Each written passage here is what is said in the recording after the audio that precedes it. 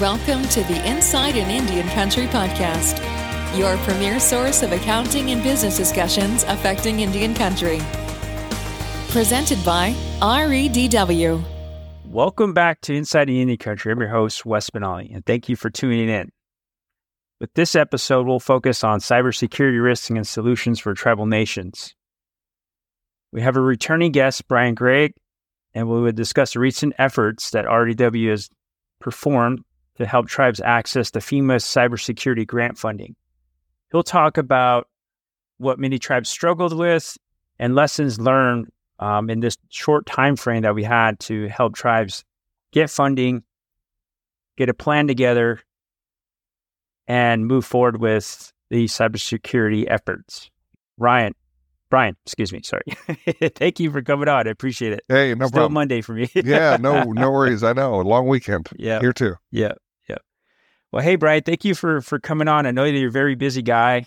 More recently as well, I know you've been working a lot with trying to get tribes, to prepare, kind of walk through the grant process for more specifically the FEMA funding that went out to tribes. Although our discussion now is past the deadline, we just thought it'd be great to have a discussion about lessons learned, what you saw, but more importantly, through that process, what can tribes really think about when moving forward, should there ever be another opportunity that some sort of grant funding may come along. And I really want to go through that process, and I think it would help listeners think about what they got, but more importantly too, as well, just kind of think about if they haven't any thought about, their cybersecurity risks, because that's obviously more of an issue nowadays.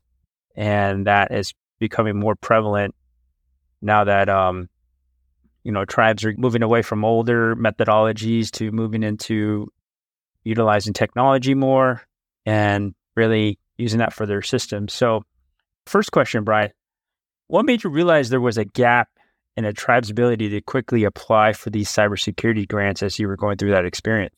Yeah, so the first grant we worked on last year that we really came up to this understanding was the Cybersecurity FEMA CISA grant.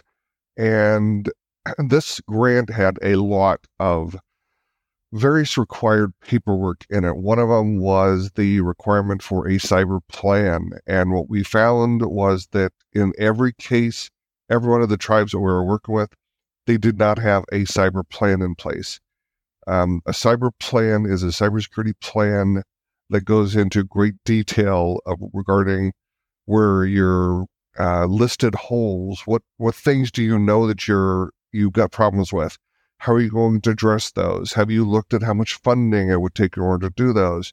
What vendors would you work with? What software would you have to buy? What hardware would you have to buy? How would you implement it? How would you track your implementation? A lot of information. And that one document could take you a couple of months of working with each tribal nation to just put that one document together. Then you add on to that there were other things that they were required in specifically this grant, and we're seeing a lot more grants coming up, investment justification. So the government granting, the government grants are looking for the tribe to become very detailed in how they're going to spend that money, how that investment is going to be made, what they're going to use it for, when the payments are going to be made, a lot of that kind of detail that we've never seen before. The last one is we saw that they wanted very detailed project plans. So not just we're going to implement the software, we're going to buy something, we're going to implement it, and we're going to make it work. No. They're looking for detailed project plans, which, each project plan for, let's say, something as simple as, implement log management or whatever. It could require a week of work to put it together. So basically what we learned was on this grant, it came out September 27th, I believe it was, and the due date was January 10, 2024. We had tribes working right up to the last week of that first week of January, the last week before it was due, working to try to get done. Now, we were done with the tribal nations we worked with by the end of December. But there were others that I know that we had got contacts from that the first week of January, they were still trying to finish their applications. So it was not an easy one. We learned that I think that we're going to see a lot more of this kind of documentation that FEMA CISA are going to require going forward. So those were the major obstacles we saw, and a lot of the issues we saw with the funding. Yeah, that's a good point. Thanks, Brian, for really sharing that that insight. I think, it really just can't be some sort of policies and procedures about just how they back up data and how they do that. It really has to be a real game plan on what to do. With your, if you got funding or, what you want to do with that equipment, when things are going to get implemented. So, thank you for sharing that. So I know we had a couple of discussions, in other podcasts on just generalized, risks out there. But, for those that maybe are listening in again, if you, let's just say, try to apply, you need to get, or maybe if you just missed a deadline, what kind of risks now are out there? I know that there's probably millions. So, and, maybe you could just kind of break it down a little bit now that, what are some examples that, are out there, and then how can that ultimately really turn into cost to the organization? I'm sure you have a myriad of different examples, but just for our listeners to kind of see, okay, well, what can I do? Yeah, absolutely. So if you either applied and got rejected, or you couldn't get the application in and you couldn't get the funding, the key risk that you're up against right now is you've got to find internal funding in order to be able to improve some of your security infrastructure, put some stuff in place to help protect the tribe. According to the FBI, last year, again, second year in a row, tribal nations and tribal casinos are the number one, number two targets for hackers. For them, it's easy money because the level of security for a tribal nation or a tribal casino is less than it's going to be for a bank or a insurance company or anybody that deals in electronic money. Retail companies are being hit, a lot, lately. But still, number one, number two, tribal nations and tribal casinos. So that's the risk, is that if you didn't get the FEMA funding, you couldn't get the CISA grant, whatever. You've got to come up with some kind of internal funding from either the nation or the casino in order to spend on security until you find, possibly another grant this year that you can apply for and try to get the money that way. But right now it's a matter of, hey, got to find the money somewhere to be able to make the improvements. Right. No, that's a good point. So, if I'm a listener and I'm a IT director or even a CFO, where would I start? What would be some of the things I would need to think about? Let's just say, for example, they decide to reopen the funding because there's still some funding left. So maybe they extend it from beyond January 10th. And then we get some sort of, email or something like that says, hey, we're going to reopen it to May. So what could, leadership do now to maybe just start at least thinking about what they need to have ready? Yeah. So this grant ended January 10th. They won't, we know that they won't extend it because we actually got in contact with one of the CISA agents and we were told that they had received far more applications than they had expected, and that they had rejected far more applications than they had expected also. That was because a lot of the applications did not have the proper amount of information in them. Now, every one of the grants that we went through, every one of the tribal nations we helped with, their application was accepted, was deemed to be complete. So we're just now waiting for how much money is going to be, delved out with those. But to answer your question, I think that the best thing that the tribal nations can do right now is look at the next round, look at the next, future cyber grant that's going to be coming out and say, what do we need to do to get ahead of it? And for us anyways, if you haven't, worked with us or you haven't done one of these FEMA CISA grants, then you need to get your paperwork going like right now, because when they do come out, we saw that this trend starting last year. Before 2023, you would typically see a grant come out and you would have 6, 8, 9 months in order to prepare your paperwork and apply for it. This last one that came out, the cybersecurity grant, the FEMA CISA one that came out September 27th and ended January 10th, that was literally like 3 months, a little over 3 months. That's not a lot of time to get all your paperwork done and get that application in. And I think that's why so many of the travel nations struggled to get the paperwork done in the correct form, fashion that FEMA and CISA wanted it, and then to get it in on time. And I think that's the reason why so many of them were rejected. So my suggestion would be is if you're looking at trying to get another one of these, future cyber grants, is start now. Get with somebody that knows how to fill this stuff out. Start building those things like the cyber plan, like the project plan, like the investment justifications, and start getting that stuff together now, because that won't be the only paperwork you're going to have to supply for the grants. They're going to always require more and more, data and information. They want to make sure that the money that they give is going to be spent in the right ways. So that's my best advice right now. Get ahead of the curve. Right.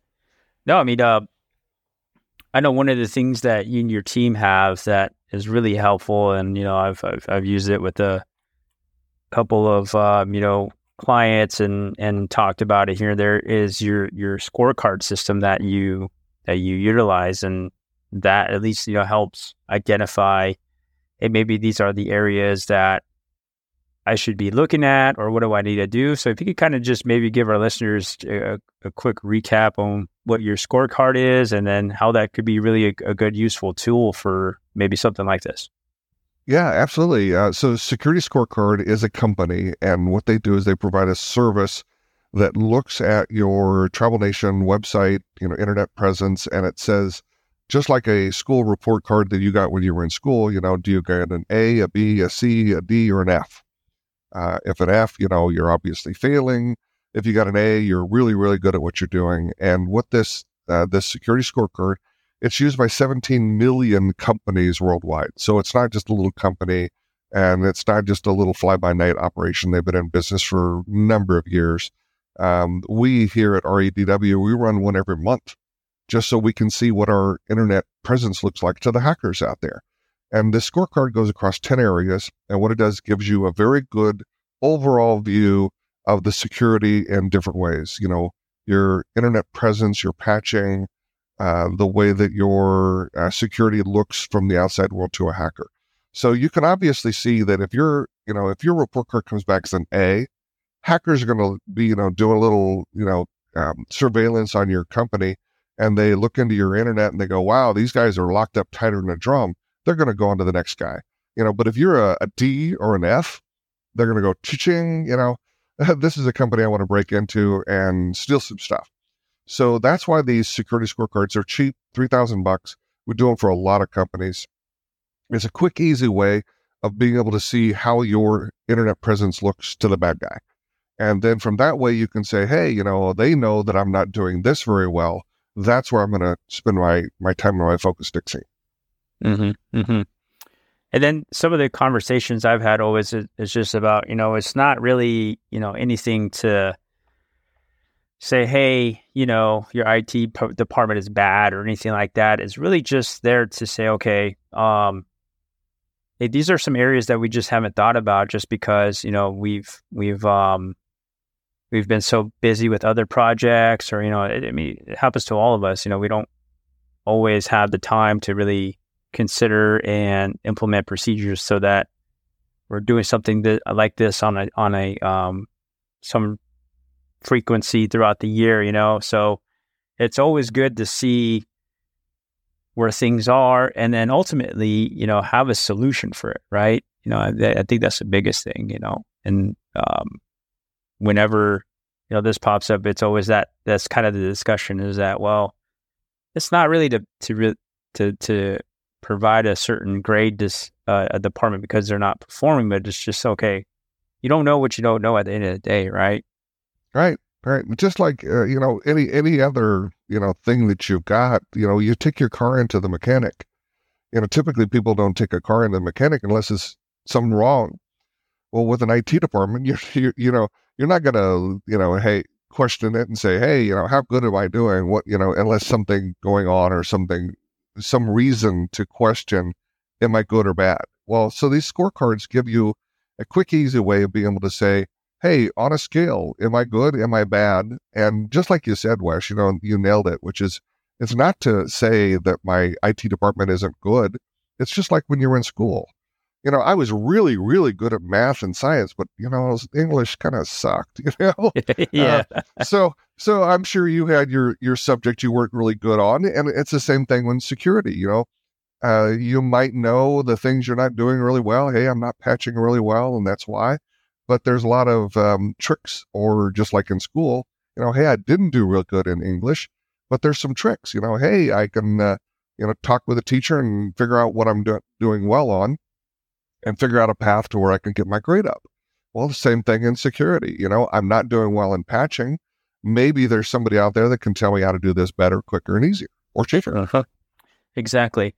And there's some discussions I've had with like leadership.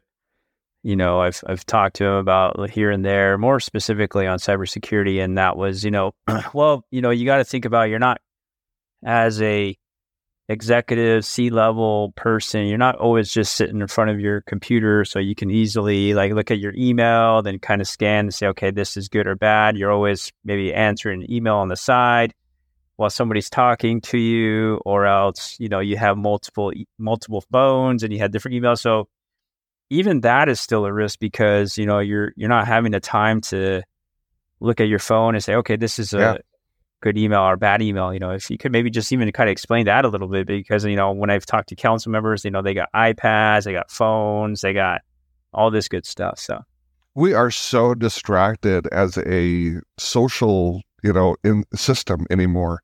We're pounded with, information coming to us from all sorts of different paths. I saw on the news just this weekend, actually, how this lady got scammed out of her entire $250,000 of life savings, because these hackers reported that they were from her investment company, and that they said, hey, we saw that your account had gotten into over this weekend, and we want to lock it up for you. And they had all the information was correct. So she helped them to get into the account and fix it. And they took all of her money, her entire life savings. So that stuff's happening more and more, and it's just tragic. But the thing is that they're finding so many new ways of convincing us that they're there to help, that you've got hey, you didn't pay your taxes last year, and we've got a guy from the sheriff's department's going to come and arrest you today unless you make a payment. Boom, right now, over the phone, or else we're going to be arresting you. Here's a call from your daughter, that she's abandoned on the road somewhere, can't get a tow truck. You need to give your credit card so that I can pick up her car, and here, I want to let you talk to your daughter. There's all sorts of scams going on out there, and you never know what's going to hit you from where and what's the newest, latest one. But the key thing is to have a good, sensible security infrastructure in place to where you can hopefully block those kinds of emails from ever getting in before they ever get there. You can train your people on how to notice that these things are coming in. Don't click on a link in any email, no matter what. There's a lot of those good kind of practices that we kind of, do. I love doing presentations, just to bring about the education and the awareness of some of the stuff going on out there. And, I'll make the offer right here on this podcast.